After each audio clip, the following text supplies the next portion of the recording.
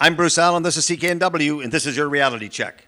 It was only a couple of weeks ago that I brought up the fact that Delta cops were testing a small cannon mounted on the front of a police car that could be triggered by the driver and would fire a projectile onto the car they were chasing. That projectile included a GPS tracking device. That would mean the cops could follow the car from a distance, therefore eliminating potentially dangerous high-speed chases, and would lead the police to wherever the suspect's car went. A good idea for sure. Well, a group of city councillors in Williams Lake have taken this idea one step further. They would like to inject high-risk offenders with a tracking device that would monitor their movements 24 hours a day.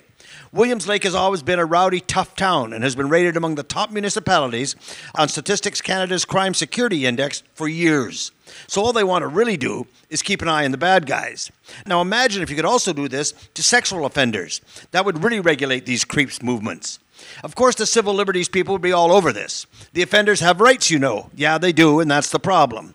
They've had ankle bracelets for years, and the provincial government said they are for GPS bracelets to trace convicts, but the politicos in Williams Lake want to step it up. Can you blame them?